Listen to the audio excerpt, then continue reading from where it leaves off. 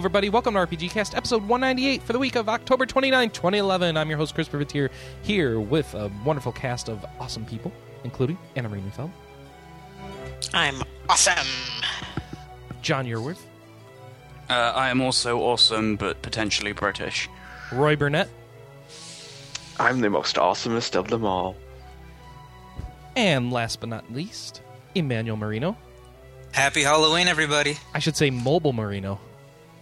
You're Yes. on the move, right?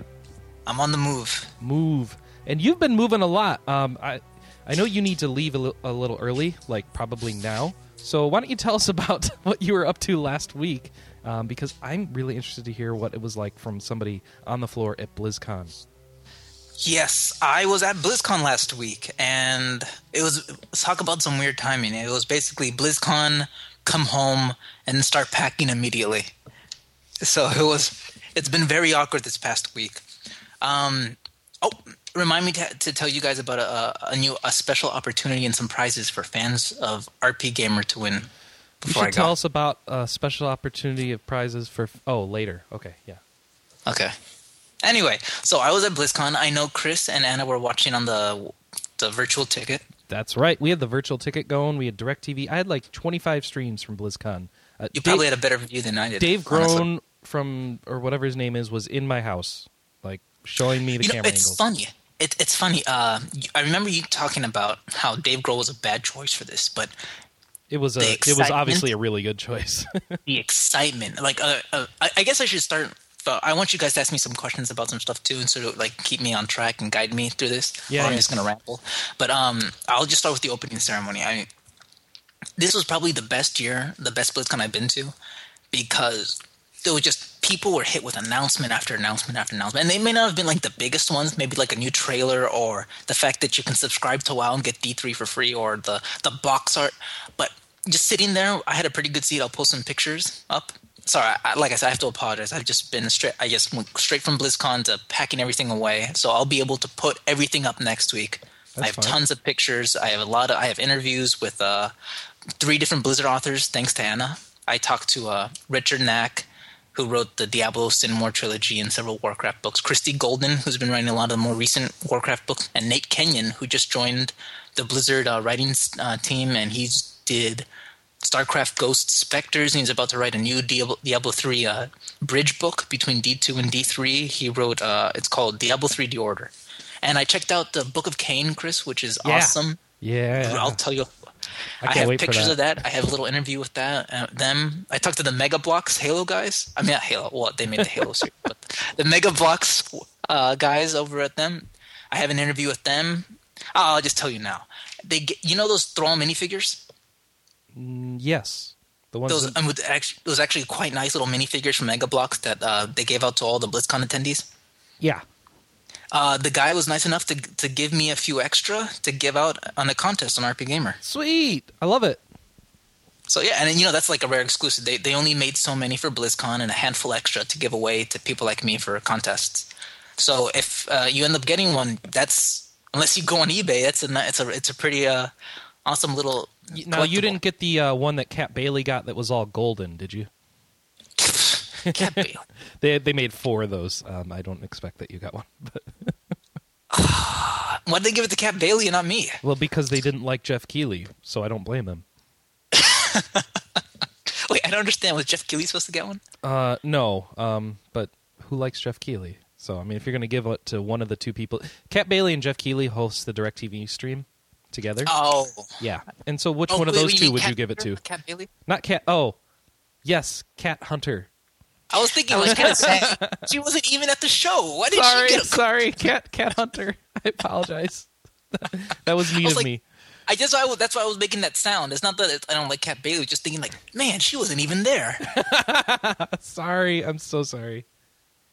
So yeah, I have a couple of those to give away, which is awesome. They were really nice. And just giving you a quick overview. And I have like a ridiculous amount of notes on WoW Panda. I've been putting everything together. WoW Panda? WoW Panda. WoW Panda. So did you get to play the Pandaren Monk? Yes, I did. Did you literally roll through the first 6 levels? Well, I rolled yes, actually, I literally did, and they gave me an achievement at BlizzCon that said Panda Express for rolling over 100 times during the demo at BlizzCon. Nice. Yes, they were talking about that at the. I was wondering if you would get it. So, you've played enough WoW that how do you feel about the lack of auto attack? Like, does that feel intuitive, or does it feel disruptive, or? You know, it's interesting, but playing the Pandaren Monk actually feels a lot like playing the Diablo 3 Monk the first time I played him. Because it feels like... You just left-click a lot? No. It's just sort of that innate combo system into them. Like, it changes up the gameplay subtly enough that what became like a click affair in Diablo 3 became a smart combo system using the left and right mouse button. Excuse me. So how does that combo system work? Like, if you do things right, do you get damage bonuses and stuff? Well, you have a chi. Okay, your basic resource is this chi that quickly refills, and you use chi for only two things: for rolling and for your basic jab attack. And then as you do jabs, you build up. There's this sort of meter at the center of your screen, and that builds up 4 light spheres and 4 dark spheres, and then different abilities use up a certain number of those dark spheres. So by the time I reached like level 9, because the entire like 1 to 10 leveling zone was available in the demo area, and I just sort of went through 1 to 9 until I had to pee. I could have continued going, but I was like, I've been sitting there for like an hour and a half. It was time for me to go. They give you that long to play? Well, I was in the press area. Oh, okay. With no seats, so I was standing for like bow-legged. It was very bizarre. Okay, so this is what I would do. I would hit the jab, and then I would use a force palm, which would use about 2 light energy spheres, which you would quickly build up using the jab. And then I would use and the force palm would give you an extra a damage bonus multiplier if you used it on an enemy who had more than 50% health. So then by that point, I would couple jabs, knock them down to right above 50%. Use the force palm, which would drop them way below 50% with the extra bonus, and then I would use this sort of dark roundhouse kick, which used up my dark sphere. And if I used that to finish off an enemy, it would return 2 additional dark spheres back to me. So you kind of set up this kind of like this rotation of jab, jab, jab, force palm, roundhouse kick. And then if you're surrounded by multiple enemies, you do like a roll to the next guy, jab, jab, jab, force palm, kick. Or if there was a guy behind you, then you would hit like the flying dragon kick, fly to him, knock him unconscious. Then I think maybe the most interesting ability was the area of effect attack, which was sort of like that Street Fighter roundhouse kick where you would spin around and kick enemies all over the map. That was pretty interesting, and you could actually control your movement while you were doing that attack. So I'd be surrounded by like a group of monkeys, and I just start doing my little roundhouse kick. I say combo, but it's true. Like once you get locked into, once you know your easy little rotation, you sort of get into the habit of just jab, jab, jab. Okay, I got my thing. Hit him while he's above 50%. Finish him off to get some more orbs back.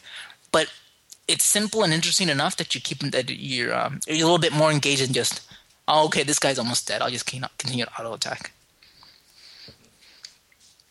Excellent. All right, so there's other games there, right? But before we move on from Wild Panda, have you guys seen the environments? Because it's a really pretty environment. I mean, the facial we have animation. literally watched every single panel that went on at BlizzCon at this point. Okay. So for the listeners at home who didn't get to, yeah. So this is major Chinese style, right? Oh yeah. I mean, people keep on saying Asian, but it's not. I mean, Asian's too vague a term. It's really China with touches of Korea and Japan. Mm-hmm. You're not going to see. I was going to say a little bit like how Guild Wars factions kind of had their own kind of brand of Eastern style, that kind of thing. Yeah, it's very much like WoW's interpretation of Chinese architecture and myth, with a little bit of touches of Japan and like a northern tribe has some like ninja influences and has like a more muted color palette like in Japanese architecture and design. I can't wait to visit the Panda Ninjas. The Pan Ninjas? Yeah. I mean, people keep on saying like Pan Asia. You're not going to be walking into like a Thai kickboxing place or it's very much East Asian with a strong emphasis on China. Yeah, I did notice that they seem to think they were being more broad Asia than they actually were. So I don't know what was up with that. that this group of people would have a problem with, because we know the difference between all these Asian countries, and we know that people may in the U.S. may say Asian and mean everything when really you can't say that, because even within China, it's so vastly different from the north to the south, from the east to the west. So yeah, it's very interesting. I mean, I actually had a lot of fun, and just seeing those character models, the way they move, the way they bounce, the faces, it makes the rest of the game look kind of ugly. Well, at least the people, you know, it makes them hideous. Here's the most important thing: how are the trees in the new expansion? Crappy. Really? Yeah. Oh, that was the one thing. They just look like little, sort of like flat paper planes placed at different angles to look like foliage. Well, it's not done yet, so hopefully they'll make it better. Oh, and there were no girl pandas. Instead, they're not done with those yet either. I'd walk up to people and they'd have to, over their name would say, "I am a girl." They put a bow on them, That's the only way you would know. They put a bow on the girls, right? Oh yeah, there was a bow. Excuse me. And I am. It's like Ms. Pac-Man. But do you know that starting quest is actually pretty interesting? Do you know anything about the quest in that area? No. Okay, so you're on the back of a turtle. That's the starting area. Like you were with a bunch of pandas who have Pandaren. They left 10,000 years ago or something. They've been on a turtle for forever, and now they're finally getting somewhere. I don't know. So it's basically like Enter the Dragon. As soon as you get there, like you as soon as you walk in there, you're under the tutelage of Master Shang-Chi, and he's guiding you through. And you need to. There's not Master Shang Tsung. No, Shang-Chi. Oh, okay. Shang-Chi. Okay. And there's this beautiful temple right like at the center of this turtle's back, and it's like this big endeavor to get there, because by the time you finally get there, you need to walk up like 100 steps, and by the time you get up there, you look over the landscape, you're like, wow, this is amazing. And what you really need to do, so at the center of this temple, you need to gather 4 different cute little spirits. There's like a fire spirit, a water spirit, an earth spirit, and a wind spirit, and they look like the cutest little wild companion pets that you've ever seen. And you need to do different tasks to sort of gain their trust and guide them to the temple. And you're basically doing that throughout the thing. And I did that to like all 9 levels. I was this close to getting the wind one when I decided to take a break. Cool. But yeah, pretty interesting. You couldn't hold your chi any longer? No, okay. Literally. All right. Before what? Oh. Okay, so I will say, I mentioned earlier, this is probably the best BlizzCon I've been to, just because the energy in the energy at the show was so positive, and there was just people were hit with announcements after announcements. I mean, it's easy to make fun of last year's BlizzCon because of the Geek Is thing. Yeah. Do you remember that? Geek Is for like 30 minutes, and he just shows like a PowerPoint slideshow. Geek Is being excited for a main session where no announcements are happening, and you're being strung along by a guy that you idolize. Oh wait. Oh. That one hit too close to home. Yeah. Anyway, yeah. So I was in a pretty good seat, and I had a good view of like just normal people who camped down the front row, like near the front, and to see their faces, like all these people's faces light up. I've never seen people's minds blown so severely and repeatedly in my life. It was just like, hey, guess what? Diablo 3 is coming, and here are the box arts. I'm like, wow, that's great. And here's the collector editions. Oh my god! And now there's a WoW annual pass. What? Oh, and you get Diablo 3 for free. What? And there's pandas. What? And there's Pokemon. What?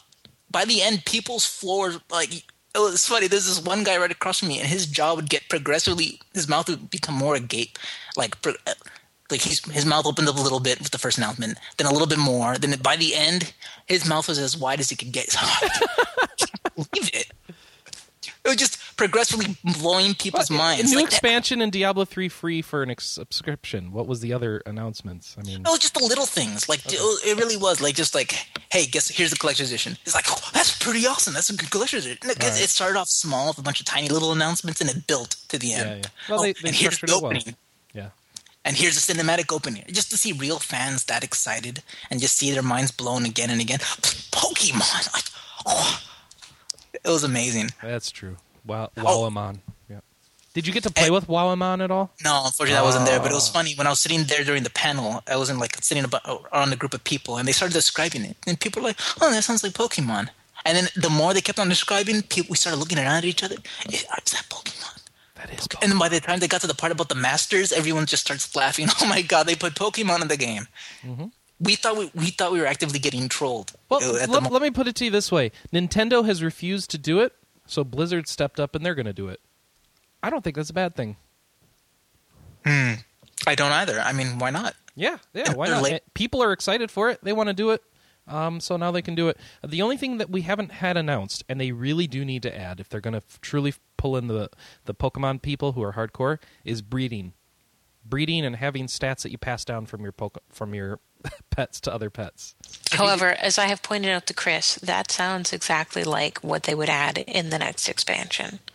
I feel like what they have now is a basic system that they're getting a feeler out for if people like it, and if they do, and if people are spending time on this, then they can elaborate on the system.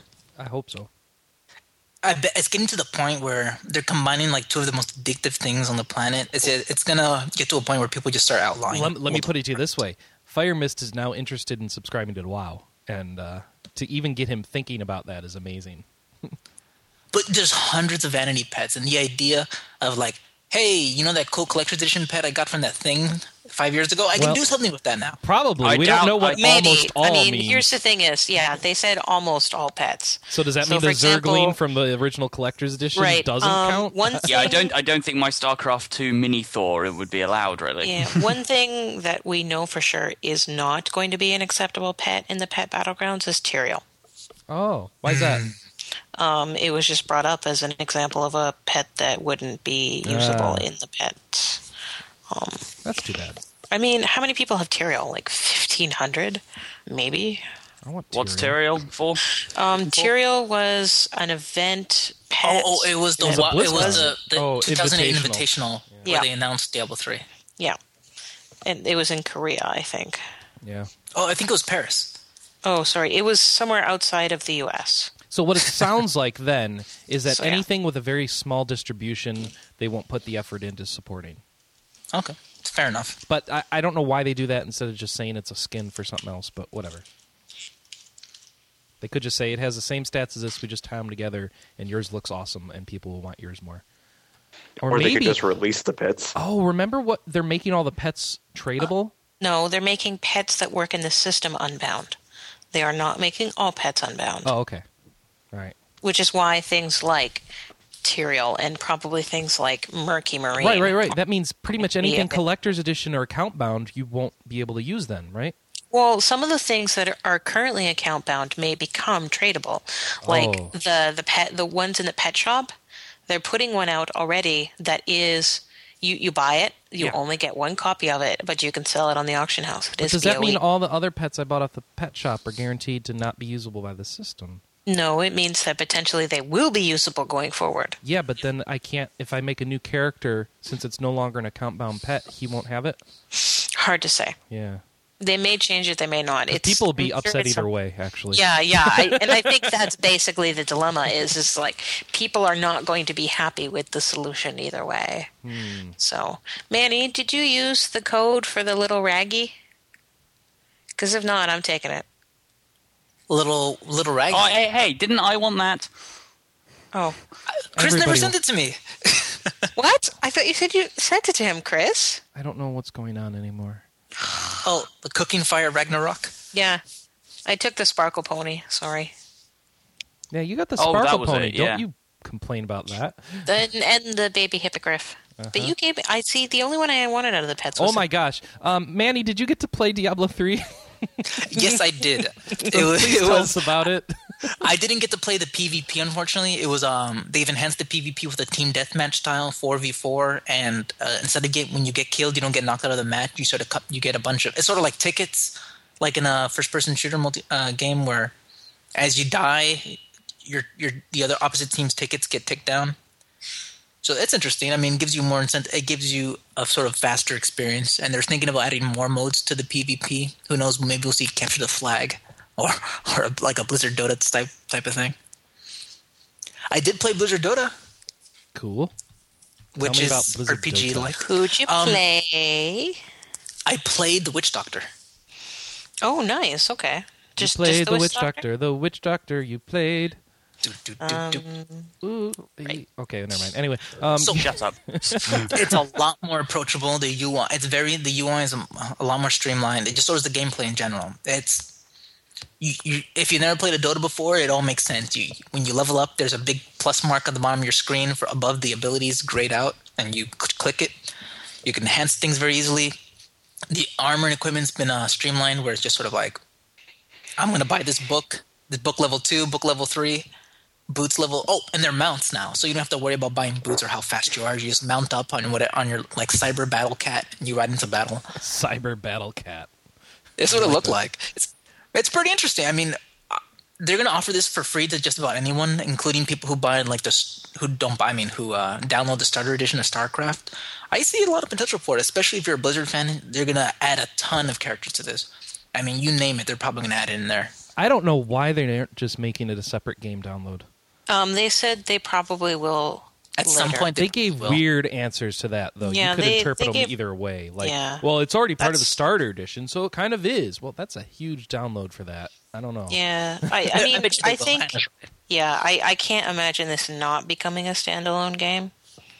It would have to completely tank and have zero interest for them not. Yeah, I guess that's probably what it is. They want to launch it, see if people are interested in it, if they can actually make downloadable content that people pay for viable, out of it. Yeah. Then they'll do a separate download. Yeah. And it seems a lot more approachable than like a League of Legends, just because of that's sort of a smaller nature. They want like maybe 20-minute games. You play a few. That's no big deal. Yeah, I did like that. They're trying to get away from the bull crap that is the League of Legends community and how mean they can be at times.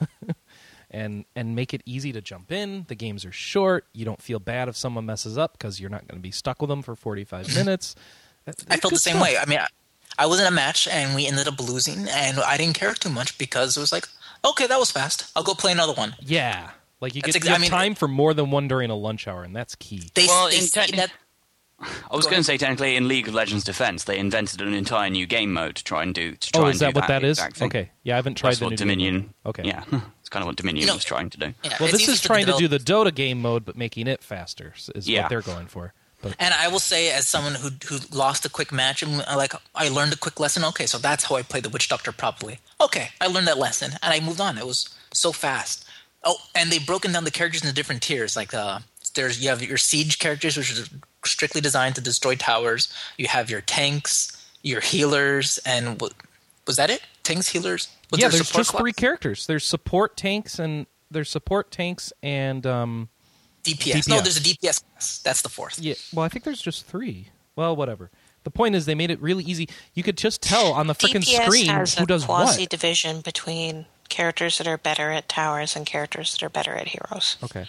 Well, but the point is, they made it easy to figure out, what your character is, how to build him and stuff. You don't need to have a web browser open next to your PC with like a build and then a separate item build. And so it's like you're going to be able to actually just be in the game and have fun in the game rather than having to do an hour and a half of research first. I like that. And it's really interesting. Is like if you know I knew the Witch Doctor pretty well because I played him. I did play PvE Diablo 3, which is basically. I'll get that into a second, and I understood how the Witch Doctor played. I'm like, okay, I'm going to use my blow. He has a blowgun, and he has that zombie spell that grows up and grabs people. I know exactly what to do here. Or like if you knew anything about Arthas or Kerrigan, I'll just stand back and snipe these people and go stealth. If you know anything about Blizzard IPs, you already have like an intimate knowledge of these characters and what their abilities are. That's pretty sweet.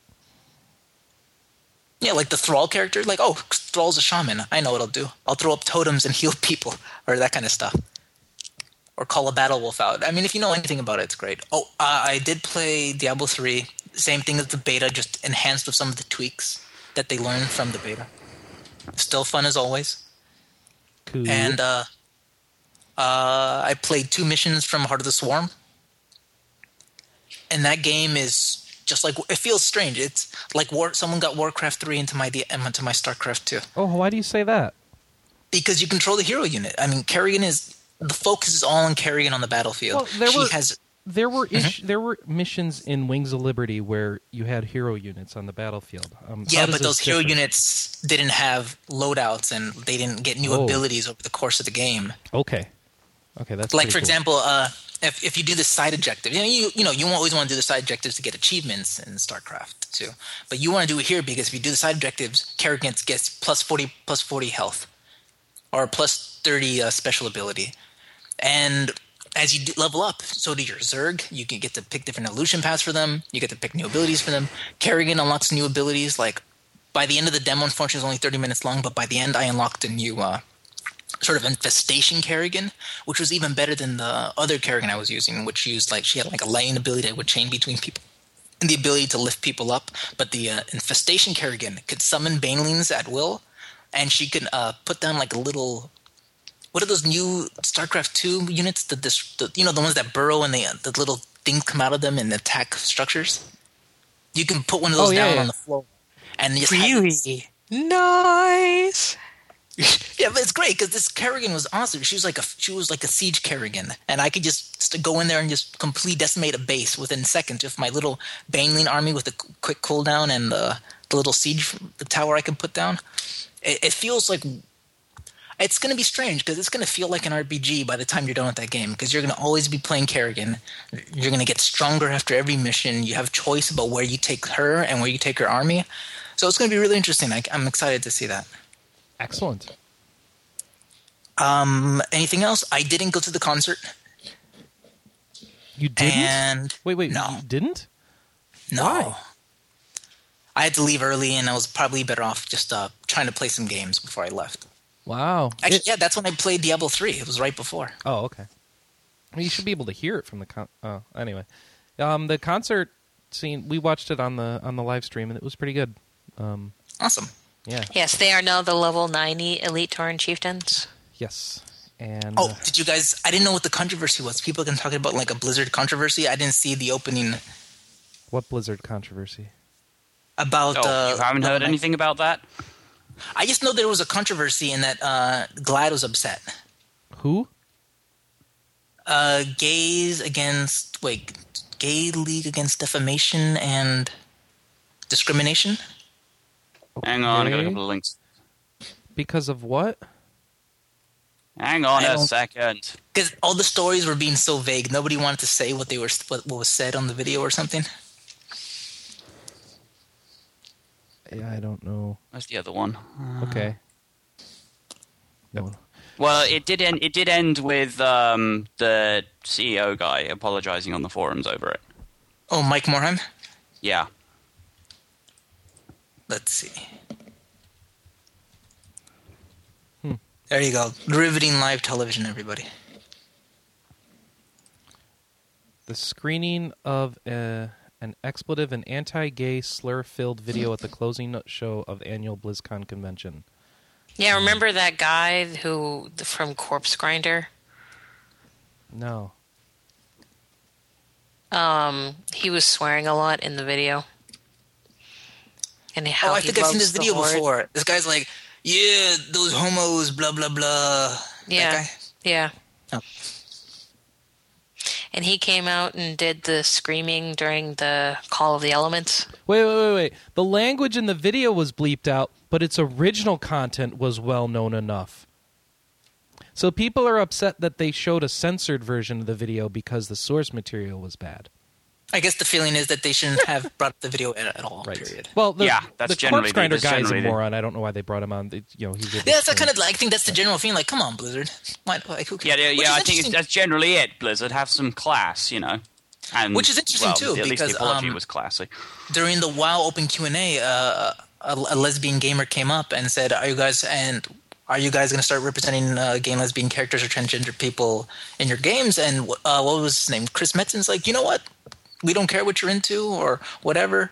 We want to represent our players, whoever they may be. So yeah, if there's a good story, that's what we care more about, and we'll put them in there. Yeah, he seemed to give the right answer. No, he didn't give the right answers. He gave the blow-off answer. He gave the blow-off answer. What he basically didn't want to say is that, we haven't written a story we haven't seen a need for that to come up, and we're not going to force it in. I'm sorry to let you know, we're not going to force it in just to make sure you're represented. That's the truth of the situation. So yeah, if it comes up, we'll use it, and I'm sure they will, and it might come up. But let's face it, they're writing this world, so it's going to reflect kind of like what they normally think of or what comes to their mind for their relationships. So if they don't necessarily bend that way themselves, it may be reflected in their work.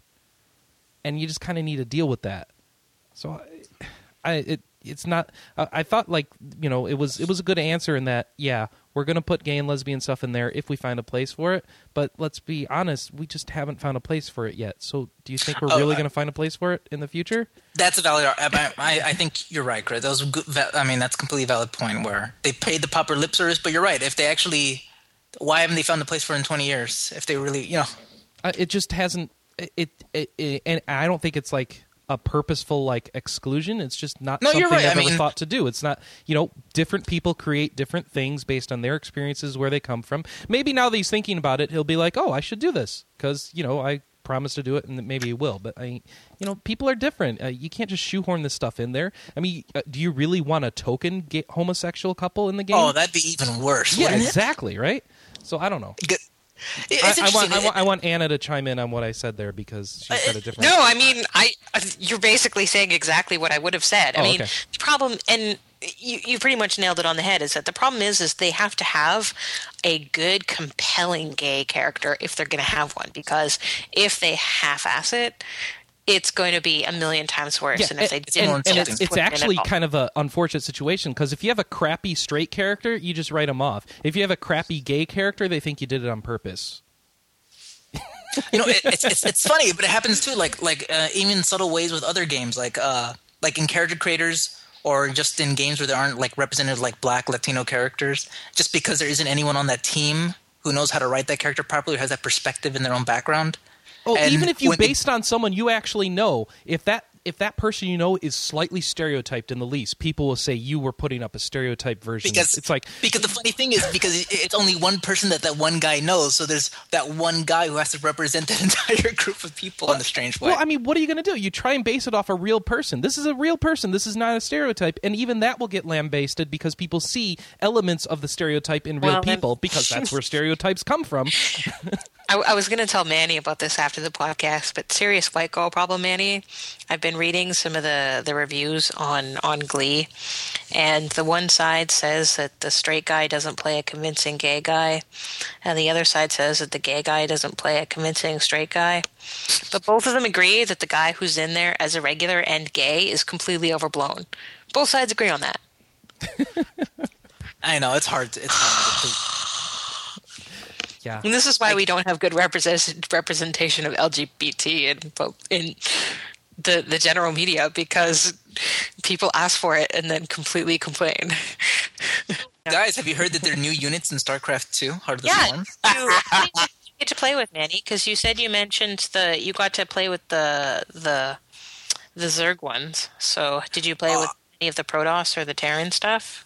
Unfortunately, I didn't get the chance. I just played the two missions. One was like this great flash mission on an ice planet where every 5 minutes the planet would flash freeze. When they were talking about that in the presentation, where they were describing the Zerg as the ultimate adapter, and that they go to this planet that has frequent flash freezes, and how Kerrigan has to handle that in her swarm. Which is really interesting because you see them evolve over the course of that mission. You kill a few of these Yeti creatures that naturally survive on this planet in the flash freezes, and you get a little bit faster. And eventually you get to the point where you're completely immune to these flash freezes. Unfortunately for the Protoss, they aren't. And so I got to the point where you just wait for the flash freeze, and you just roll in there with your units, and you decimate the army before the flash freeze subsides. That is cool. Yeah, it's pretty awesome. And the other mission I played is you're racing against another Brood Queen, who was trying to collect a bunch of. Yeah, I mean, Overmind is dead. And Kerrigan is quote unquote human again. Who is the leader of the swarm? And that's what a lot of this thing is. You're trying to reassert your power over your swarm, get revenge on Minsk, and eventually, I'm guessing by the end of the game, figure out what you want to do about Raynor, whether you want to reconnect with him if you can. And about the future of the greater looming threat that I'm sure Yeah, actually, that was the thing I was going to ask. In any of your missions, did you run into Duran? No. At this point, it's just I need to reassert myself over the swarm. I don't know if there was an awesome StarCraft 2 panel, and someone it was like a lore panel story behind Heart of the Swarm, and a guy walks up and is like, is Narud ever going to come back? And Chris Metzen was Duran. Is Duran going to come back? Yeah. And does he have any relationship to Narud? And what's going on there? And Chris Metzen sort of does the left right eyeball and then looks to the guy and goes, "Let me put it this way: Duran, Narud, Duran, Narud. You figure it out." This is a nice touch. Red shirt guy. For people that at entire home who show still is don't just get red it. shirt guy. No, he was only in one panel. No, I just mean in general, that kind of personality type. Oh, well, I mean, that's every year. Yeah. The thing about red shirt guy is he actually found something that one year. Yeah, That's what separates him. Like, he actually pointed out something legitimate. And it was interesting because he was back this year, and in the WoW lore panel, he was first in line, and Chris saw him and jumped out of his seat and ran across the stage and gave him a huge hug. It was great. Except the guy looked slightly uncomfortable. All right. It was a fun BlizzCon. Good stuff. Yeah. Oh, that Tyrell statue near the Diablo 3 stage? Yeah. Did you guys see that? Yes. Yeah. They did close-ups of it when Jeff Keighley wasn't being annoying. Oh, man. What was up with that? What's her name? She was on she married the Brady Bunch guy? I have no idea what that means. Who cares? Anyway, she was terrible. But I will say, it was interesting. I was eating lunch, and I was sitting at a table with three people who happened to be some lead developers on Diablo 3, and just to hear what they were talking about, it was so funny. Like, so did you guys see the Tyrell statue downstairs? Yeah, it's pretty cool. So where are we going to put that? Dude, I don't know. I guess we could put it in that one room next to the arcades. No, it won't fit in there. Yeah, dude, it'll totally fit in there. We had Carriot in there one time. Thrall was next to the arcade machines. But the tendrils are too big. Where are we going to... It'll fit in the room next to the arcade machines. It'll be fine. Just to hear that kind of silly inside baseball is ridiculous. So what are you going to do later? Oh, I got an interview with Cat Hunter and Keeley later at 5. Oh, I'm sorry. Where did you hear this? I was in the press room eating lunch. Oh, and okay. The Diablo 3 guys were just sitting there eating their lunch. That's awesome. And Ghostcrawler was in the corner just eating some M&Ms or something. Just hanging out. Dude, next time you go to BlizzCon, I'm going to send you something because I totally want his autograph. All right. It'll be funny. Because it's kind of a casual thing on the second floor. A lot of the Blizzard people just walking around, and to hear their kind of conversations, it's pretty funny. Because it's sort of mundane, but in a wonderful way. So where are we going to put our massive 30-foot Tyrell statue that took years to make? Next to the arcade machines, of course. Where else? Talk about where they're putting it in the offices? Yeah, the Blizzard offices. What do they do with the old statues, I wonder? I guess they put it next to the other arcade machines on the other side. Yeah, it was so funny because it was such a mundane conversation about something that's everyone was gawking at the entire show and taking tons of pictures. It's like, yeah, dude, don't worry about it. We'll put it next to the vending machine. Where should we store our gold? You know what's funny is I actually just had a conversation like this because we had a huge Gabrielle's Ghostly Groove statue in the Natsume booth this year, and it actually got back to the Natsume office not last week but the week before, and we were Skyping and discussing where it would go. I think so funny totally how mundane those conversations get. Yeah, to people to fans, it's like, oh my god, look at this statue! It's the greatest thing I've ever seen. It becomes such a mundane conversation. Well, we could put it in the garage. No, man, we need a park back there. We can't put it in the garage. I love it. Oh, Anna, you're inside baseball. Okay, so any other general thoughts about BlizzCon? Great energy. People were excited the whole time for everything. I mean, I think they hit everything really hard. Even the casual little stuff for Diablo 3, it was enough to get those fans excited.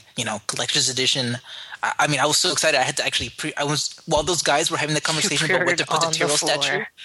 It's so funny. While they were discussing where to put the Tyrell statue, I was pre-ordering the collector's edition of Diablo 3 on Amazon. Awesome. Wow. So it was just, I think the WoW people were ecstatic. They were so happy.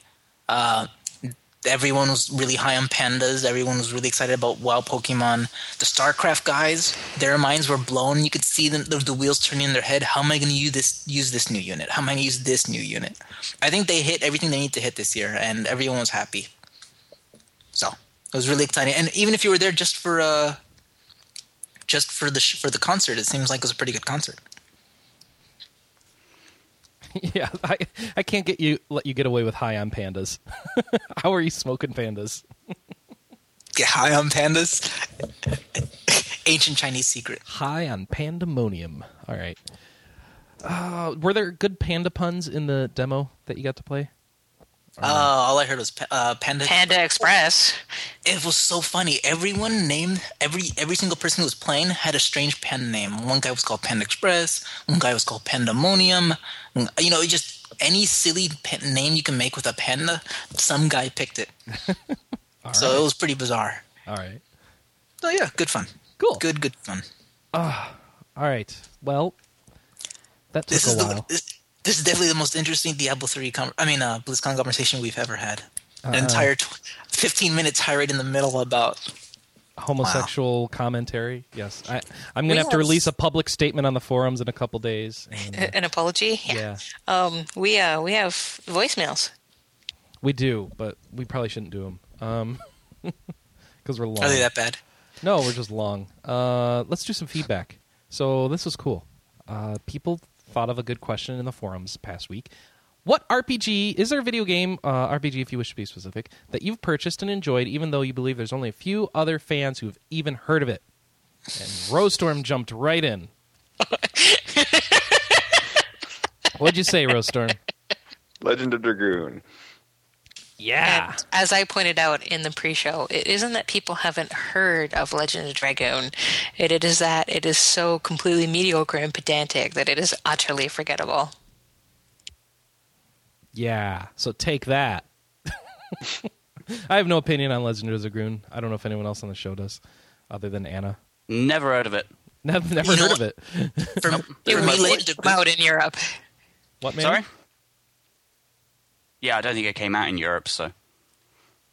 Oh, I was just saying that for me, Legend of Dragoon will always be the game where, like, a epic CG cutscene, dragons flying into view, and then some guys heads get cut off, and he said, "Randy, he cut my head off. Did you see that? He cut my head off." What is that? You don't remember the Legend of Dragoon commercial that would play on TV endlessly, and where it was like in the middle of this like dramatic thing, Square Enix level CG trailer, some guy accidentally cuts another guy's head off, and then he complains to the director. Weird. No one's seen that. That's all I know about Legend of Dragoon. Is that I don't crappy remember the commercial. TV commercials. It's so bad. Wow, I'm going to find terrible. that. No, that sounds awful.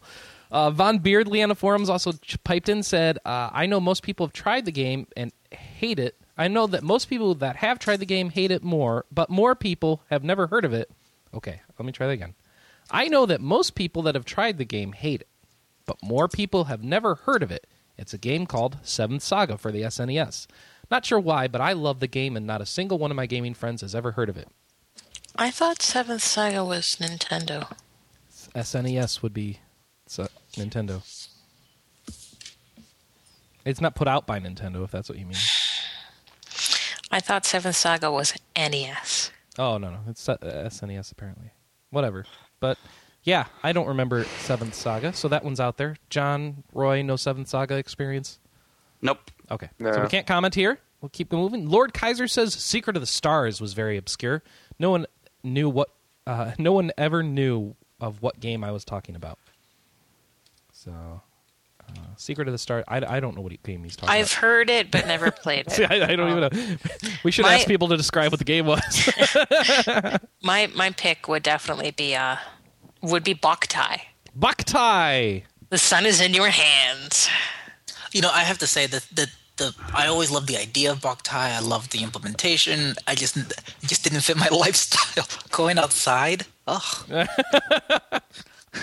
Didn't they have a third Boktai game that they changed the name of, and you didn't have to go outside? Oh yeah, and the sun and the moon was on the top screen of the DS. Yeah. So Anna, let me ask you: I remember watching the trailer? I mean, the first cutscene was animated, explaining how Boktai even worked. Did you at some point run outside the house and say, "I need to kill this vampire"? Yeah. Oh yeah. If I was going up against a vampire, I was always sitting outside. Okay, so you didn't actually think, "I need to get outside now. There's only a sliver of sun left." No. I regularly played outside. In fact, I was working a few jobs at the mall at that point, so anytime I had a break, I'd just duck outside the mall and play. How's that work with a Game Boy SP? What do you mean? Well, doesn't that cover the sensor? Yeah, I used an old Game Boy Advance to play it. Okay. And not the SP, and that was the problem. You had to have an old Game Boy Advance to play. I guess a DS with the slot on the bottom would Nope. work. No? Also doesn't work. Why? Because it faces down or something? Yeah, it covers the sensor in some fashion. I don't remember how. I remember because I was going to sell my old Boktai games to Jooms, and he did some research and found out that it didn't. So it didn't work. So yeah, it's only Game Boy Advance that it works on. So all right, last one is from Strawberry Eggs, who says both Bot and Kaitos games fall under that. While Yes, I know a number of people who played the first definitely. game, you'll be hard pressed to find anyone who has played the second game, and even fewer who've played both. They're great games, and it's a shame that they're so very overlooked, especially the second game. I think the second game was translated by 8.4. So well, the other problem is that it came out like less than a month before the Wii came out or something like that. It was right at the end of the Game Boy or the GameCube cycle. There weren't a lot of reviews of it. People didn't hear about it much. I still regret trading the first one in before I finished it.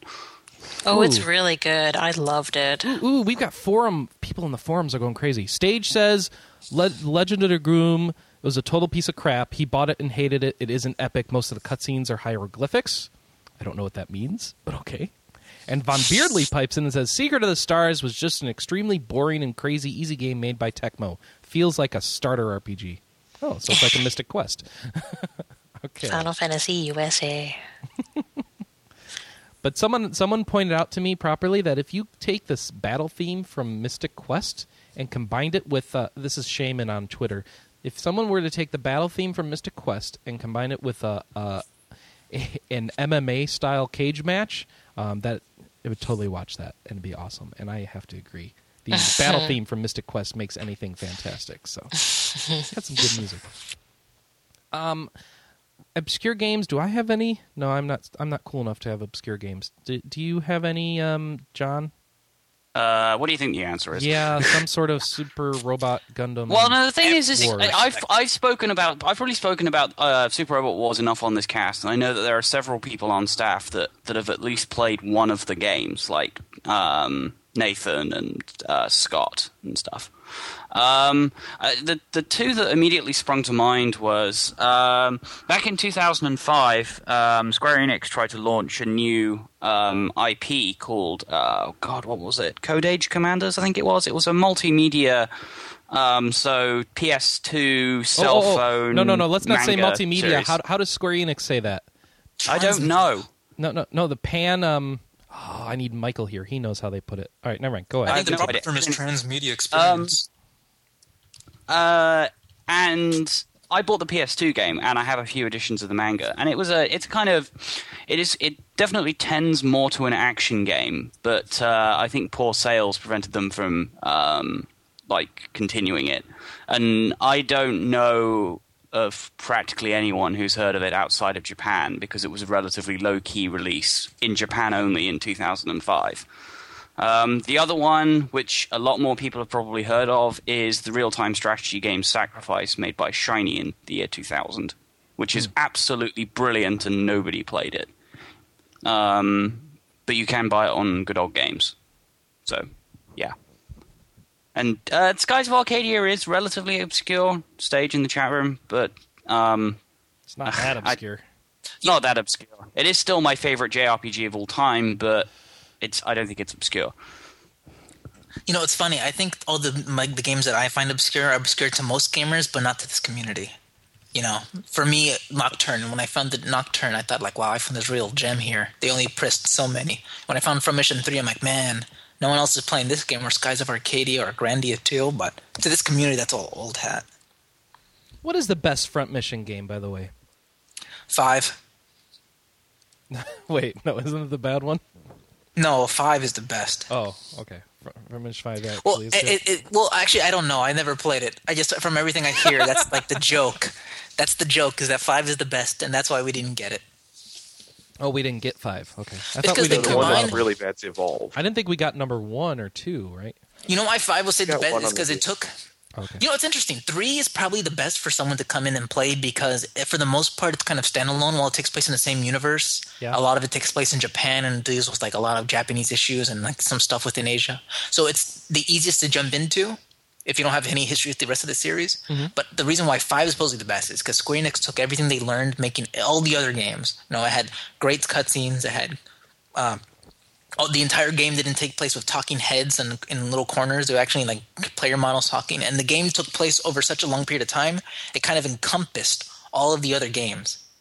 So because it follows the player from his childhood, dealing with the first Huffman War, all the way to the second, to the problems in Front Mission 3, Front Mission 4, and all the way to the end. So it's like a prequel and a sequel all at the same time. It has like the best cutscenes, the best voice acting, and the best dialogue. And unfortunately, Front Mission was already a failing series by that time, which means we didn't get it. Okay, check this out. I didn't know there were this many Front Mission things. So, Front Mission, this is in order of release. Front Mission Gun Hazard, Front Mission 2, Front Mission Alternative, Front Mission 3, Front Mission First, Front Mission History, Front Mission 4, Front Mission 2089, Front Mission Online, Front Mission 5, Scars of the War. I didn't know there was an online game. Front Mission 2089-2. Oh, wow. I didn't know Front Mission got the X2 treatment as well. Front Mission 2089, Border of Madness. Okay, that's three games for one first subtitle. Okay. Front Mission Evolved, which everyone hates. So, sweet. Do you want me to run down the full list of Super Robot Wars games? No, we'll be here. we don't have enough time. There's only like 52 of them or something. Only 52? Only? Yeah. I actually don't believe that. I bet there's more. I think at the last count, I think it's about 50 or so.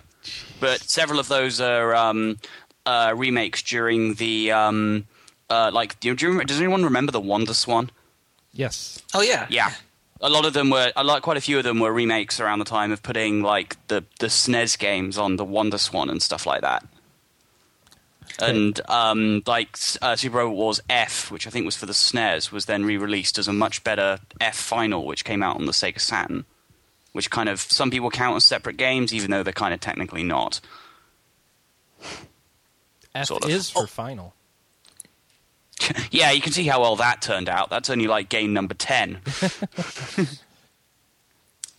I was just about to say, if you guys want to know more about the Front Mission series, go to Hardcore Gaming 101, and they have an entire overview of the entire series and every game. So if you want to feel like you've played it, just go read through that entire thing. Great. You know what I want to feel like? I want to feel like we start the news. So let's start the news. But first, Manny, do you need to take off? I got a couple more minutes. Okay. I think the moving truck is a little late. Alrighty. Sounds great. So let's jump into the news while our full crew is still here. And the first big thing, Final Fantasy Type 0 is coming out soon in Japan. And it's out, actually. Oh, it's out in Japan. It was out yesterday. Okay. So check this out. And it got good reviews. It's got 2 UMDs. I didn't know that. That's crazy. So the first disc is the beginning and end of the game, while the second disc is the middle. I don't think I've ever seen a game do that either. But you can... Again, as I explained for the pre-show, it's because of the massive FMVs they have at the beginning and the middle and the end. So they got the FMV disc and the game disc. Pretty much, because the beginning FMV by itself is 10 minutes long. So this is... And Lord knows how long the ending is. This is like the third game. We've been late. This is like this is the third of 4 games in the Fabula Nova Crystallis thing. I wonder if that's even a thing anymore. It's like all the Final Fantasy 13 stuff. Still no word on verses, by the way. So in this one, Type 0, you can breed apparently chocobos. there has been someone somewhere has apparently heard that now that Nomura or something has said now that Type 0 is out, they're shifting all of their development work to verses. So does that mean Gummy Bear Adventure Kingdom Hearts is also done? Who knows? Okay. Dream Drop Dissidia? I don't know. All right. So Chocobo breedings in Type 0. There's some story points in you can read the story for that. And there's a new game plus, and it's still not announced to even come out in the US, and I don't know why I even talked about this other than it's kind of a slow news week, and the cutscenes look pretty and make me wish it was coming out here. We hope it's coming out. Does it actually take place in the Final Fantasy 13 world? Is that even true anymore? Does anybody know? I don't think any of them take place in the same world. Really? I think they said it's using the same mythology in all of them. Okay. But I don't think any of them actually take place in the same world. So apparently Type 0. This is important. Severin Mira ordered the original soundtrack for Type 0, and it shipped today. So I thought everybody should know that. So very, very important. All right. Speaking of Dream Drop Distance, there's weird crap being added to Kingdom Hearts 3D. So you will get... okay, it's showing how Neku from The World Ends With You is in it. And, well, that's it. No, I saw some of the reactions to that. I don't understand. The story doesn't say what else is in here. So before that was announced, people were like, oh, another Kingdom Hearts spin-off. Nobody will ever want to play that. And then suddenly it's like, oh, then there's this guy from The World Ends With You, and everyone's suddenly like, oh shit, I must play this game right now. They really like World Ends With You. Yeah. So he's in there, and there's a countdown on his hand for some reason. That's part of The World Ends With You story. Oh, okay. So there's a countdown on his hand still. So apparently they're just like, not only Final Fantasy. If I make a Wait! Hold the phone. You've asked me. You've had this reaction 17 times now, Anna. I have not played The World Ends With You. And I'm going to continue to be indignant about that. Well, no, but you.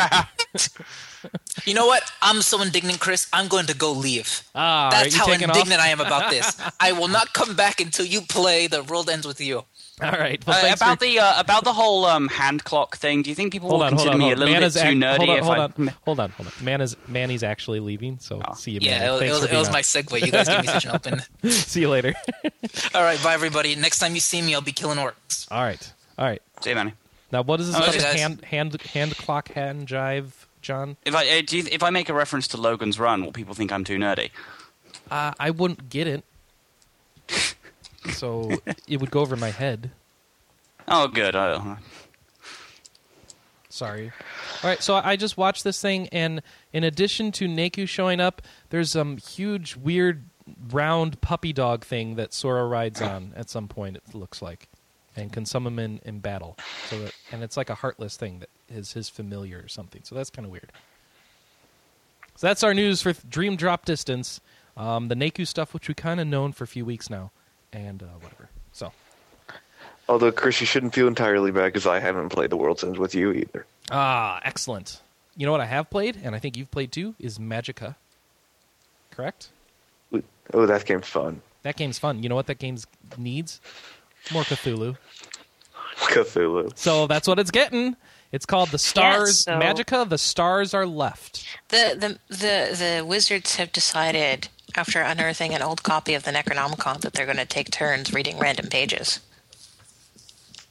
Oh, all right. Let's read random pages. All right, so going with this, Cthulhu Saves the World, and there was one other game that came out like last year or so that had Cthulhu Saves in it. the World, guys, like, I'm going to let them know that if they want to use anything from Cthulhu Saves the World, they can. That'd be awesome for Cthulhu Saves the World to show up in Magica. I forget what it was. I think there was one other game that used Cthulhu within the past year or so. Yeah, Munchkin Cthulhu? Cthulhu games in the past year. Something. There was a new Arkham Horror board expansion. Yeah, I don't know. Cthulhu related releases for 2011. You know, I think I'm thinking of the South Park episode. Use Cthulhu. Scribblenauts came out on the iPhone for $5. Use Cthulhu in that. Yeah, let's see. No, I'm afraid I don't know, but it's okay. And that's weird. Noodles posting in the chat room Cthulhu heart symbol, which is not really. That's kind of weird. Okay, so there we go. Here we go. Super Scribblenauts has some Cthulhu stuff. Munchkin, Elder Sign, Dungeons and Dragons, blah blah blah blah blah. Nope. Arkham Horror. Yeah, sorry, can't help you. Maybe in the Sherlock Holmes game or something. I don't know. So Cthulhu Mythos meets Magica, and that's all we really know. They didn't really say. There's like no footage of it. So there will be robes, maps, enemies, items, spells, achievements about Cthulhu. Enjoy. Look forward to the Magica comedy is pretty good, so I'm sure they will integrate it in a way that is quite awesome. And speaking of quite awesome games, here's one that had to stop charging a subscription for itself. So, DC Universe Online is now free to play as of Tuesday. Yeah, which it will be free to play on this coming Tuesday. And free, it's got 3 levels. This is great. Free, premium, and legendary. And there's a chart. Because one of my favorite things about MMOs is charts that explain what you're doing in them. Oh, this one doesn't have any arrows or hard-to-follow diagrams like the Final Fantasy XI ones. All right. So there's free. You get to access the game for free, have up to 2 characters, 28 inventory slots. Seriously, that's kind of a weird thing to limit. 12 bank slots, blah, blah, blah, blah, blah. Is there level limits? I don't see level limits. All right. Then there's premium. I doubt there are level limits. Spend $5 or more, period, ever, at any point in time. You get all right, you're back in. You get more character slots, more inventory slots. You get auction slots, which you don't get if you're free. You get bank slots. Okay, you get more currency. There's a limit on your wallet with free and premium. Your limit's slightly higher with premium, 2,000 as opposed to 1,500. Great. You could do more chat. Like, you can chat more often and do voice chat. If you do premium, you can't even do voice chat. Okay, whatever. You can send mail, blah, blah, blah. Okay, screw that. Legendary is this normal subscription.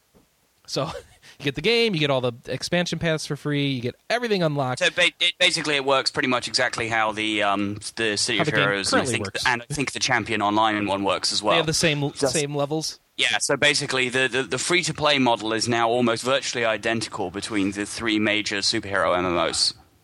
All right, so there you go. And now all the superhero MMOs are like all the other superhero MMOs, and this one's DC Universe, and you still get the old storylines instead of the weird rebooted DC storylines, and so forth. So, go enjoy DC Universe Online while you take a break from Arkham City. Since that's what everybody who's into DC is doing right now. They're playing Arkham City. Or so says my Twitter. I don't know if yours agrees. Okay. I could tell that was a popular one. How about Konami and Beyond the Labyrinth? Tri-Ace developed RPG called Beyond the Labyrinth. It's coming out January 19, 2012. Anyone going to import that? I know I'm not. Because it looks like pretty much just like a graphically souped-up version of Etrian Odyssey. It looks just like Etrian Odyssey, doesn't it? Do you even make your own map? I don't know, but it is dungeon exploration. So yeah, maybe Etrian Odyssey without the burden of drawing the map. I actually would appreciate that. I don't like the idea of drawing the map. So, although that's part of the niche of Etrian Odyssey, though, is making the map. Yeah, I don't want to be. I'm not part of that niche, though. That's not playing to me. So, I don't know if this is any good. It's Tri-Ace developed. It's a dungeon exploration. It's only got a Japanese release right now, and it's out January 19th. That's all I got for you. Sorry. If you're into those Seventh Dragon, Etrian Odyssey sort of things, I don't have more details for you. Okay, but I do have something really cool. If you happen to own Total War 2 or Medieval 2 Total War, it's why is this RPG news again? Because it's Zelda. Because we cover cool. Zelda. Oh. So and because it's cool. And because it's cool. If you own Medieval 2 Total War, I can't even say it. It's an old RTS game. It's like $10 now. You can download a free mod that converts it to Zelda-based factions in your RTS game. So you have Goron, Zora's, Deku Tribe, Sheikah, Kokiri, etc., and you can take the Kokiri on a rampage across the country, and I love it. So that's all I got. There's a video of it. 1UP has a video of it. GameSpy has it, and you can find the mod for free. The game's like $10 on Steam. Yeah, he could probably actually charge for that mod, and people would buy it. Yeah, except Nintendo would shut him down. Why would Nintendo shut him down? Because that's not his those are copyrighted materials. Oh, well, change the name. and the design. I don't know. The Zelda Total War that's totally not Zelda mod. Yeah. Well, you know what Nintendo's lawyers are like. Wow, someone actually knows which episode of RPGCast had the confusing Return to Vana'diel chart discussion. Episode 65. I love that discussion. I still don't understand that chart. I've looked at that chart years past. Who knew that? Yeah. That was Severin. Silktail. Oh, Silktail. Sorry, Silktail. Good job, Silktail. All right, Silktail, your prize is being able to pre-order the Vita early. And you can do that because it's region-free and you can import it from Japan, and your games will work on it. So here you go. If you pre-order the PlayStation Vita First Edition, because you get it first, because it's pre-order comes before the normal ship date. You get it on February 15th, and then it'll take a week and a half to get to you, and you'll actually get it after the actual system's release date, most likely. But you'll be pretty early on in America, so yeah. What do you get? You get Vita. And doesn't it cost like $50 more? It's $100 more, actually. It's $349. Wait, hold on. No, that's for the 3G version. That's for the US version. I don't even know what this. They don't list a price in this article of the first edition bundle. I saw this on IGN. The US edition has the 3G version, and I think it has Little Deviants bundled with it. Yep. And it's $50 USD. When's it come out in the US? Week before. Week before what? The original launch date. What is the original launch date? Like February 22nd. No, that's the launch date for Japan. Right? No, the launch date for Vita in Japan is before the end of the year. Oh, okay. All right. So I botched the story. Vita, all right. So if you want it before the end of the year, you can pay something like $300 or $400 and import this system and do that. If you don't want to do that, so ignore everything I said earlier. If you don't want to import from Japan, you pre-order in the U.S., you'll get it a week ahead of the U.S. release date of February 22nd. You'll get it on February 15th in the U.S. It's the first edition bundle. You get the 3G model of the Vita, the one that no one wants because they don't want to pay for the access fees. You get a limited edition case for your Vita, a 4GB memory card, the copy of Little Deviants via download, so it'll go right to your memory card, and it costs $349.99. That's $50 premium over purchasing the system on its own, and you're getting, a memory card, a case, and a game. That's great. Or what you could do, if you want the 3G version, you could just wait a week and save $50. Well, but you're getting stuff for your $50. You're getting the case, the memory card, and the game, right? You can get a 4GB memory card for less than $50. Well, it's a 4GB special memory card. It's not a normal memory card. This is not like a SanDisk SD card. This is a special Sony premium. This is going to cost way too much for the amount of memory it has. Memory card. Because it's a Sony. Because it has Sony's name on it. Well, the Memory Stick Pro Duos are actually, you can get reasonable prices for those, right? But I think this is a new format, so there aren't going to be reasonably priced knockoffs just yet. So isn't that wonderful? Okay. Yeah, give SanDisk. Well, here's the other issue. A couple months and they'll have them. You save $100 by just getting the Wi-Fi version of the system. It's only $250 then. Yeah. Now you're probably not getting the game, and you may not get the memory card, or maybe you will. I'm not really sure how that works. And you get it a week later, and you save $100, which you could put on games that you choose, which is probably a better option. And as far as the memory card goes, SanDisk will probably have a better option, and give them a couple months. Yeah. So they can have the production But at first, I will say, the SanDisk cards will probably be almost the same price as the Sony cards just because of the demand. So don't expect to save a lot of money with the SanDisk at first. It's going to take a while for that to happen. So give it, maybe about 5 months after release or so. There needs to be a lot of demand for these cards, which means the system needs to do well, or other things that use those cards do well. Sony, why couldn't you just use an SD card? You suck. All right. Just need to say that. All right. Speaking of sucking, Nintendo, for the first time in a very long time, has posted an annual loss of 20 billion yen, which translates to $264 million for the fiscal year ending March 31st, 2012. No, wait. Okay, this is weird. They're predicting a loss. Yeah. So not only it's not an actual loss, it's a predicted loss. That's great. They thought they were going to have a profit of the same amount, and now they're turning that entire profit prediction into a loss. So they're like, yeah, we're just going to lose money because, let's see, do they say why? I mean, we can all expect it's due to poor 3DS sales or not. Yeah, most people think it's down to the fact that the 3DS didn't meet their sales expectations. Yeah. Basically. It's only sold... this is the sad part. It sold 6.68 million units. That's huge, but that's not enough. Well, and the other thing, I think people were expecting... they also have the ongoing console development stuff. For the Wii U. Yeah, that probably sinks a bunch of money. Yeah. Because they have to spend money making But I think a little people... I mean, for example, in the thread posted on our forums about it, it's not really a major problem. So, okay. They still expect it to get up to 16 million units sold, the 3DS that is, based on holiday sales. But even with that, that's still their expectations for total loss profit. It's still going to be kind of low. Yeah, 3DS sales will probably go up starting for middle of next month when Super Mario Land comes out. Yeah, Super Mario Land 3D, Mario Kart 7, and then in Japan, Monster Hunter 3G.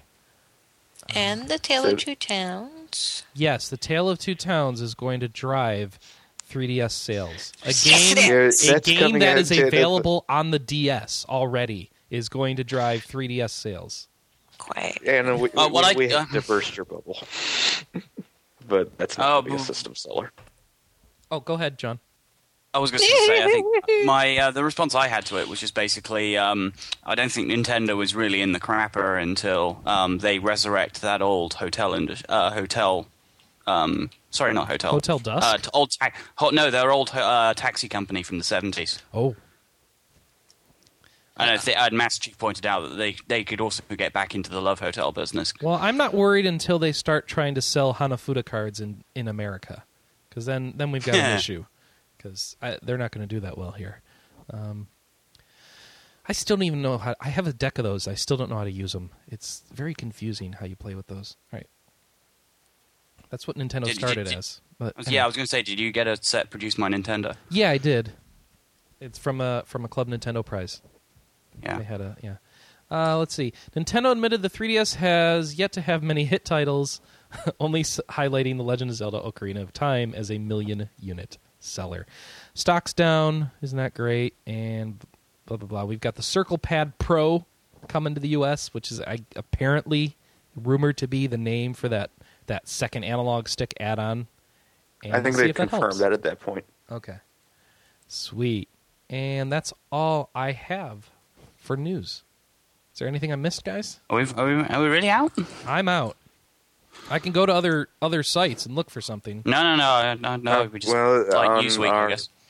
Well, if you look on our new main page, we've got new trailers for War in the North, Kingdom of Amalur Reckoning, and Frontier Gate on the main page. Yeah, I don't know how to cover a trailer, so I'll just tell you go watch them. Yeah, that's all I've said. We've got trailers for those. So I don't even usually mention them because I'm hoping you guys are going to the site. You should go to the site. Ooh, I went to shacknews.com. They've got an unboxing video of the Elder Scrolls V Collector's Edition. Maybe I should watch that and then decide if I actually need that crazy expensive collection. You just see if the 150 USD is worth that moment. Yeah. Oh, yeah. If I watch the video, I ruin the moment, don't I? That's a dilemma. Well, you should see if you want to pay that much money to have that moment. That's your big one. But if I do that, I won't have that. The War in the North also has a crazy collector's edition, if you remember. It comes with a quiver full of arrows, which is insane. Yeah, I remember that. Didn't we lampoon that one? Now, they have an awesome map in there, though. Like a really cool physical rollout, has creases in it, looks like a map, sort of map. That's pretty cool. eBay? Just eBay the map. It's just a printed map that you find in every edition of the Lord of the Rings ever, though. So I don't know how much it matters. Kind of a cool. If you really want it, although I'm definitely going to eBay the Skyrim map. Really? Because I'm buying the game off Steam. So I wonder if you can actually notch those arrows and shoot them, or if they're fake arrows. I'll have to watch that video too. Let's see. So Shack News doesn't seem to actually have any news. It's just unboxings lately. Oh, Human Revolution soundtrack. Ooh. Okay, that's not... Oh, that is RPG related. There you go. Human Revolution's getting soundtrack release on November 15th. And that's probably it. Oh, and Sony expects 63% of PS3 owners will buy a Vita. So let's do an informal gathering. How many people on the panel have a PS3? Everybody? I don't technically own one, but there's one in the household. All right, close enough. How many of us are going to get a Vita? I am probably. Possibly not at launch, but I am still thinking here, let's do that one at a time. Anna, are you? Yes, but not at launch. Okay. Roy? At launch. Got it pre-ordered. John? Possibly at launch, possibly not. And I will probably get one at launch. All right, so everyone's getting it. It's 100% of PS3 owners, and people who don't even own PS3s are getting Vitas, according to the RPGCast survey. Excellent. So Sony's right on. So that is 4 out of 33 staff members we have. Yes. Well, that's the RPGCast survey, not the RP Gamer survey. We have to do that one later. Get everyone in. We forgot. We didn't get to ask Manny, though. No, we forgot to ask Manny. I'm betting Manny is not getting one at launch, but I don't know. He could. Could surprise me. No, I don't think so. I'd put money on him not getting it at launch. All right. Did we cover BioShock still? I think we got rid of that, right? Yeah, I think we did. Yeah, we don't cover it. Yep. Apples to Apples is coming to PS3 and Xbox 360. Really? Ooh. I love that game. Let's see. For anyone that cares, so there's a whole bunch of check this gameplay impressions for Skyrim on IGN. Yes, there's a ton of Skyrim footage out because people have review copies now, so they're recording it and putting stuff up. Sonic Generations is the most pre-ordered Sonic game. Yeah, we got a shiny limited edition in Europe again for Sonic Generations, and I think the reason why me and my housemate have been wanting to buy it because it looks pretty awesome. Except it looks like as soon as they put the pre-orders up for it on Amazon, it basically sold out. Bearing in mind, it was still in Europe at least. It was still possible to buy the Cataclysm Collector's Edition almost up until its release. That's pretty good. Unless, of course, Sega didn't actually make that many collector's editions, which wouldn't surprise me in the slightest. For what? I'm sorry. I was waiting. Sonic Generations. There's a collector's edition? Yep. What do you get in the collector's edition of Generations? Right, let's have a look. Because I was looking at it just a second ago. I gotta know. Wow, there is a collector's edition. You get that story that... you get a number... You basically get a bunch of... you get the art book, you get a bunch of making of documentary stuff, you get a statue of both modern and classic Sonic. It's Europe and Australia only. Yeah, that's what I just said. Screw you. I'm so tired of this. The problem, what I said though, was as soon as the pre-orders went up for this collector's edition, they basically all went. They sold out. Like, they sold out within I have to admit, days. That's pretty sweet collector's edition for Sonic. But what's weird is you could buy in America the collector's editions for Blizzard's games sign out almost the same day they go up or whatever. Mm-hmm. Yeah, I mean you could buy the. I can still, if I really wanted to, I could walk into a shop and buy the Cataclysm Collector's Edition. Now, I know try and do that with the World of Warcraft Vanilla Collector's Edition or Burning Crusade Collector's Edition. You cannot do that a little bit harder. Yeah. Although the HMV in town, I think, still has 3 copies of the Wrath of the Lich King one. I was going to say, that one's a bit yes and no. Yeah. Wow. We do hit I don't know if it's important or not, but Origin signed up Warner Brothers, THQ, and Capcom as distributing partners. Okay. Origin? For everybody wanted to, yeah. Like the EA shop? The EA thing? Yeah. How do they... Oh, so they're distributing games for them. Okay. Mm-hmm. It won't be just EA games now. You know what's weird?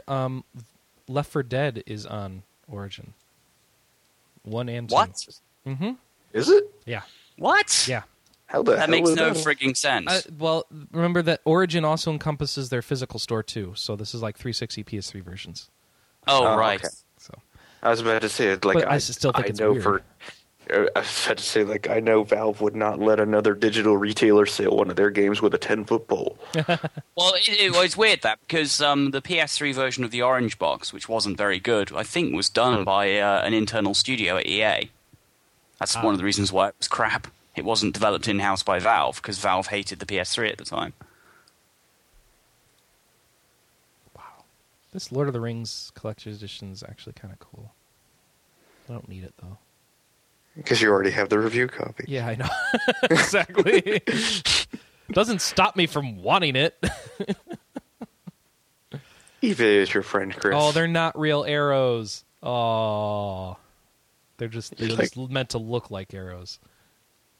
Darn. They don't want people shooting each other. Oh, well. I'll get over it. Let's talk about what we've been playing. Any picks or avoids for the week? John, would you kick us off, please? I've been playing quite a lot of things this week, actually. I've been continuing my entertaining runs through both Kingdom Hearts 2 and Kingdom Hearts Birth by Sleep. I did follow through with my threat last week of picking up the soundtracks for both. They shipped out during the week, and I'm still waiting for them. Because I didn't pick fast shipping, so obviously importing stuff from Japan takes forever. Yes, it does. I did finally pick up Bastion, although I haven't played that much of it yet. Good game. God, what else have I been doing? Oh, and more World of Warcraft. But, I think you kind of come to expect that, really. All right. Anna, do you have any picks or avoids for us this week? Well, I finished Professor Layton and the Last Spectre, and the ending is very typical Layton-esque. We decided to wrap things all together in a pretty bow ending.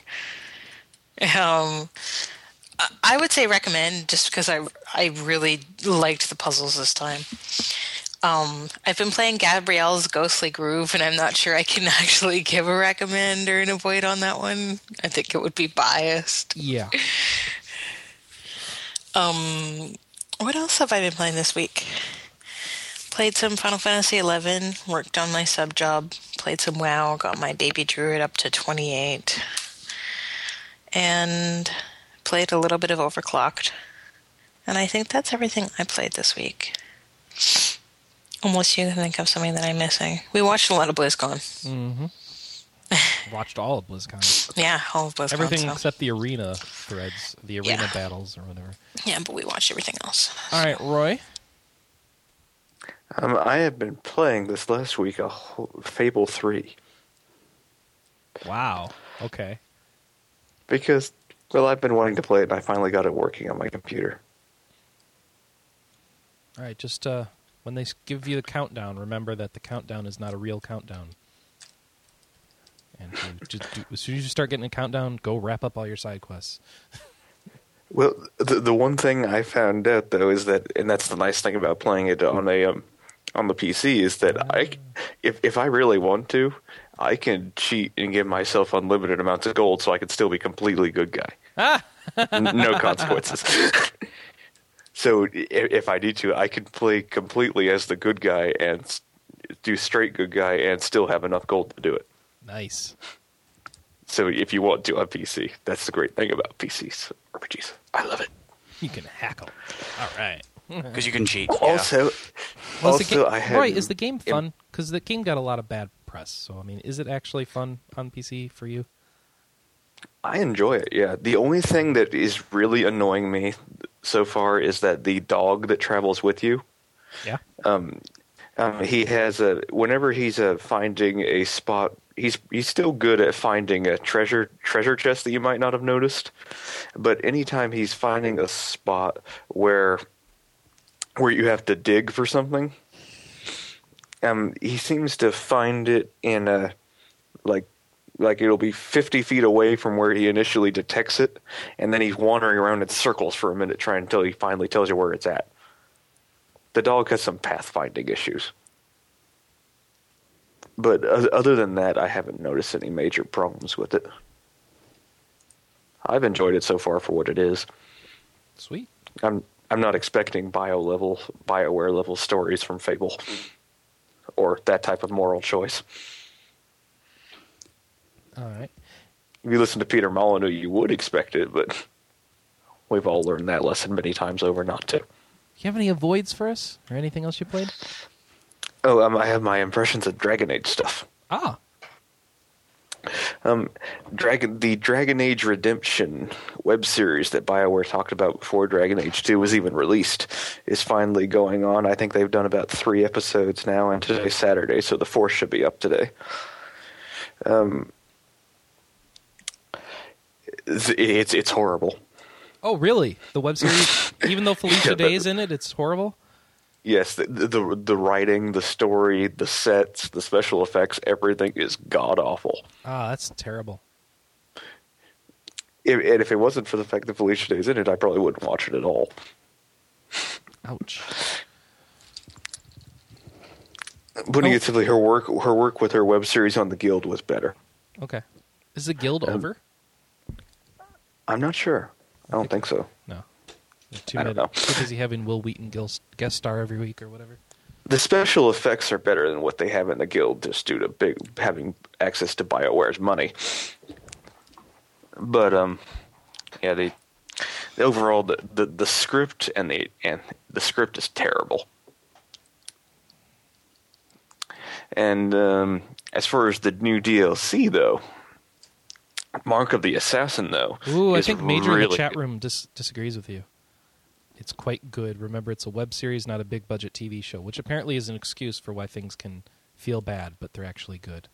I don't know what he's trying to say. All right. Anyway, what were you going to say? Major, before I continue, I don't make the distinction for indie.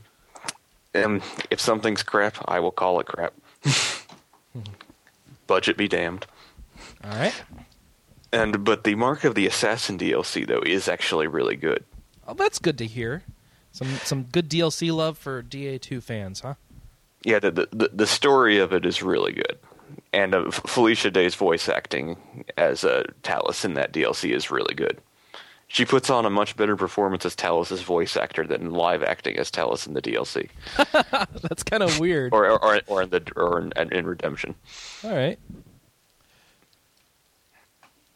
Cool. And if you're actually into Dragon Age 2 but you don't want to get all the DLC, if you have to choose between Legacy and Mark of the Assassin, get Mark of the Assassin.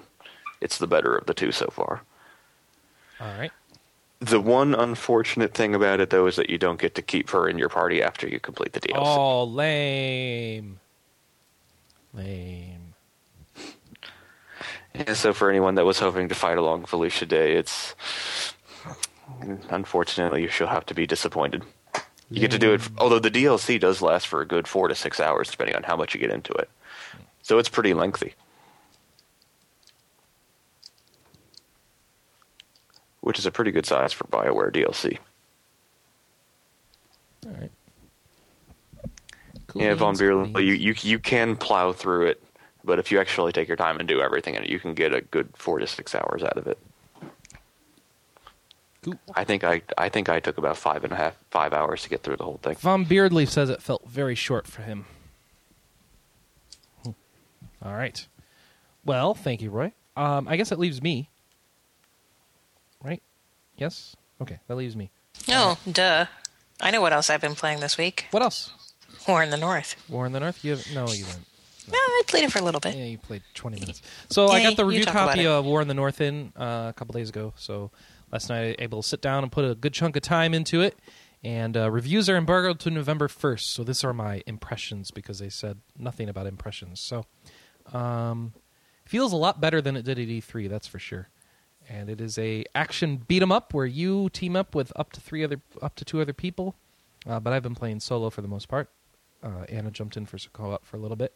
And it feels nice co-op to have 2 people playing with it. So this game's obviously geared towards co-op. You should play this co-op. If you're going to do War in the North, get some people together and do co-op. Because there are secrets in the levels that you will not get to see unless you have other people playing co-op. So just get that out of the way.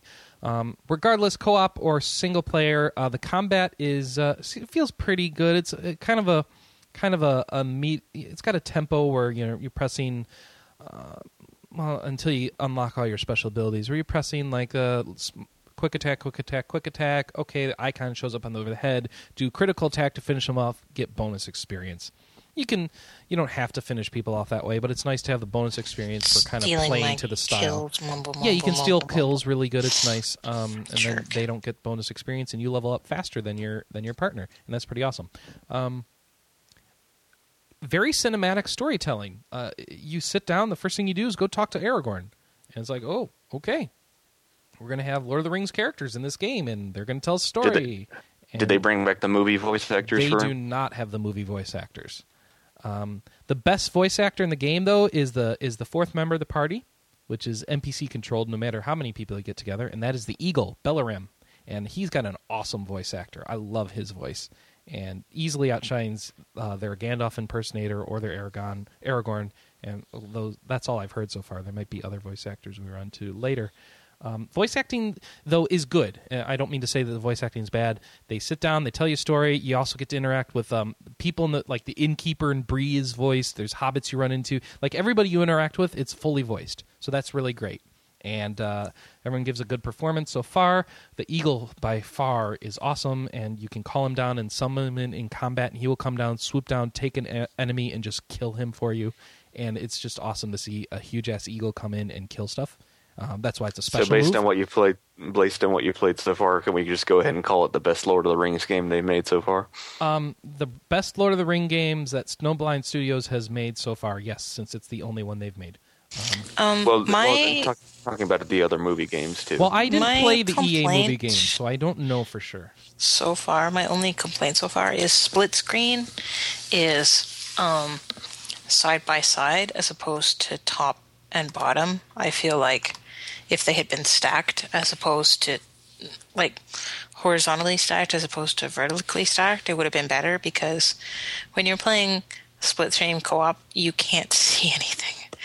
Your field of vision is so small. There are moments where you need to look up and down, and I think that's why they kind of did the split down the middle of the screen vertically. Yeah, but the times you need to look up and down are the times you summon the eagle, so what does it matter? Yeah, and well, you have to pick people off a high building sometimes too, but I really agree that there's so many enemies trying to surround you all the time that it would be great if they had a horizontal split screen, and they don't. But most people are not going to play this split screen, let's be honest. Most people are going to play this on the Xbox Live, and for there, you get your full screen. Everybody gets their full screen. So it'll work fine for that. It also supports System Link if you are one of the 3 people in the country who do that. And, 2 people for local co-op, 3 people for System Link or online multiplayer. So, good stuff. The game has issues, in my opinion, though, so far with combat pacing, like the encounter design. Seems the encounters tend to go on, in my opinion, too long, and they tend to just surround you and overwhelm you with enemies, and it feels like you can't adequately block or deal with all the enemies and stay alive. So they mean for you to work as a team and have the encounters hard enough to force you to do that, but if you're playing by yourself, that doesn't work that well, because your team members aren't smart enough to do it. So I'm playing as the dwarf, and the wizard's sitting there putting up a shield that I'm supposed to go run inside and be healed with, and the ranger's picking off enemies and then taking them out melee when they get close. I'm a melee character, though, and so I'm tending to go out and try and attract the attention of most of the characters so they don't go beat up my teammates, but I'm easily getting overwhelmed, and I don't know if that's just single-player sucks, or as far as being able to do that, or if it's I need to learn how to play better, probably. And so, definitely not done yet, and going to keep pushing through and figuring out how that's supposed to work. They want you to work together, and so I found that if I stay next to the wizard, things go a little better, because then there's a healing spell that the wizard puts up a lot, and that keeps me alive. But I feel like then that I'm too far away from actually where the battle is, so I'm risking the ranger's life and stuff, so I don't know what's up with that. So it'd be nice if I had 3 people online. There are 3 of us online, and we were calling out orders to each other. Hey, come over here, help me out here. Oh, I'll come over, help you out there, and that sort of stuff. I don't know. And the encounters just seem to go on a bit too long, so I don't know what's up with that. I'll see if that changes. Mostly the fights so far, I'm still pretty early in the game, still in the first chapter, even after a few hours of play, and it's the encounter variation has not been very much. It's mostly kill a group of guys, now kill a bigger group of guys. Okay, now get on a turret and take out guys while the other 2 people take care of people melee. I don't know, but I'm hoping the encounter design varies things up a bit more, and there's more special things to do and more crazy things to do. Some nasty guys lit on fire, they come run up to you, and if you kill them too close to you, they explode and take up a bunch of your health. When those start surrounding you, it just feels unfair. It just feels completely imbalanced. So I don't know. So I'm a bit worried about the encounter design. As this gets harder, where's it going to go? But there's achievements, kill stuff, story points, do things enough time, get achievements, as you'd expect. And what else? What am I missing, Anna? Soundtrack seems good so far. And like I said, the experience is very cinematic. The storytelling stuff and there's the storytelling stuff in town while you're stocking up on potions and weapons. There's storytelling stuff while you're going through the missions as well. So, and you can you hit warp points every so often where you can warp back to town, kind of stock up again, turn in this quest that you just found a thing for, and you go back out on the field and whatnot. There are secret treasure chests hidden all over the place. Some of them you need to use your special racial ability, like my dwarf. He can see weakness in walls. So like he'll go knock down that wall that he sees a weakness in. There'll be a treasure chest behind it usually. But I can't do the other two special abilities because I'm only playing the dwarf. And if you're playing single player, what's kind of cool is when you get to a break, there's multiple breaks within a chapter. There's these set breaks, and when you get to them, you can actually switch and play a different member of the Fellowship.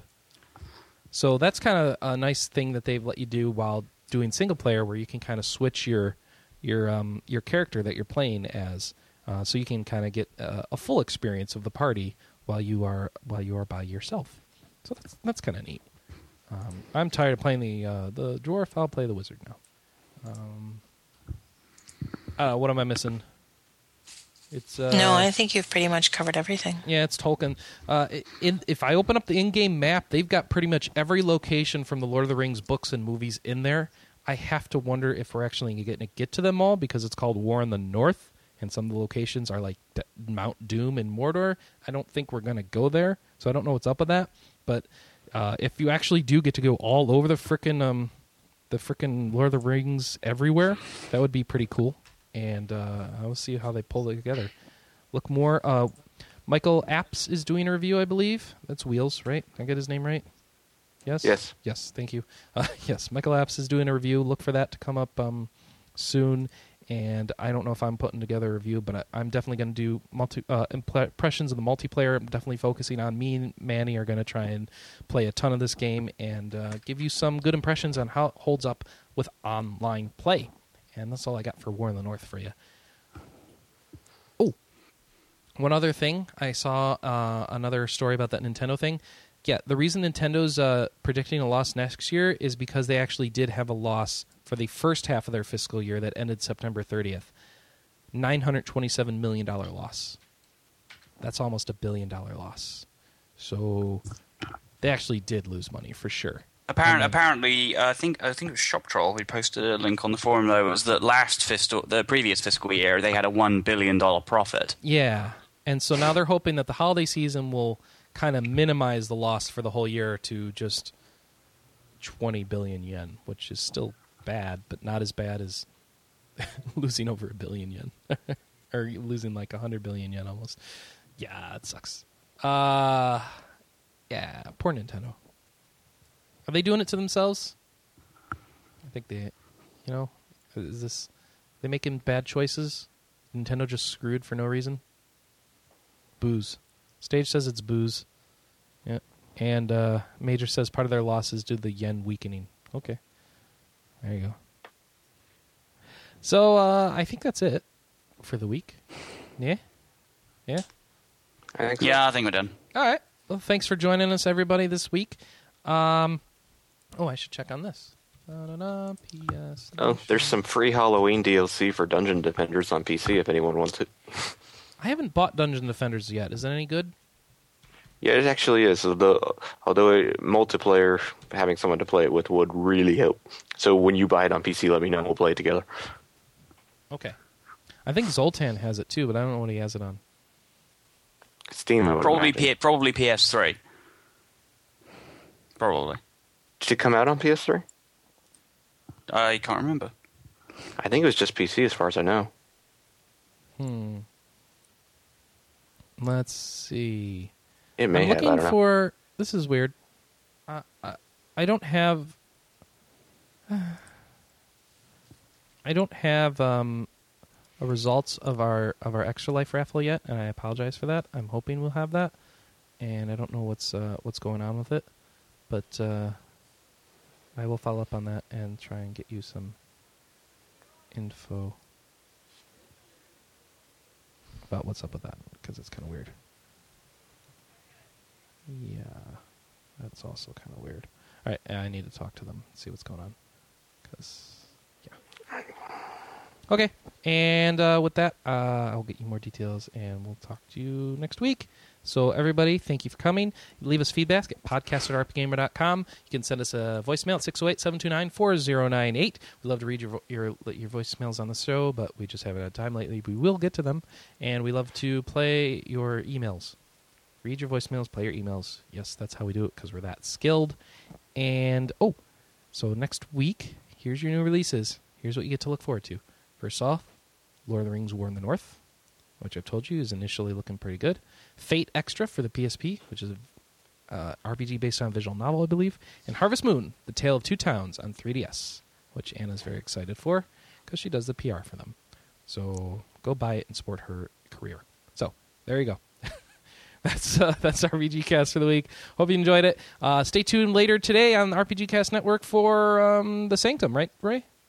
No Sanctum this week. We do it. It's every other week. Oh, okay. So every other week. So next week for the Sanctum. I've just realized that I might actually not be here next week. Oh, no, John next week. As I am going to, it's the Distant Worlds concert next week in London. Excellent. Distant Worlds is awesome. So I will be away for most of Saturday because the concert starts in the evening. Yeah, you should do that. It's going to be awesome. So I will have to feed back week after. Alrighty. Excellent. London's what, like 6 hours from your house, John? No, it's about one and a half hours by train. I live in Portsmouth, damn it. No, that's taken from mine. The Distant Worlds is being held at the Royal Albert Hall in London next weekend on Saturday. I could swear I remember you talking about saying it took you 6 hours to get to London one time. No, it takes me 6 hours to get to Cornwall. Oh. Well, that's all different. Right. Well, with that transportation info about London, we're going to sign off the show. Everyone have fun playing whatever you're playing this week. Maybe I'll see you in Lord of the Rings War in the North. And until next week, goodbye, everybody. And ta-ta. See ya.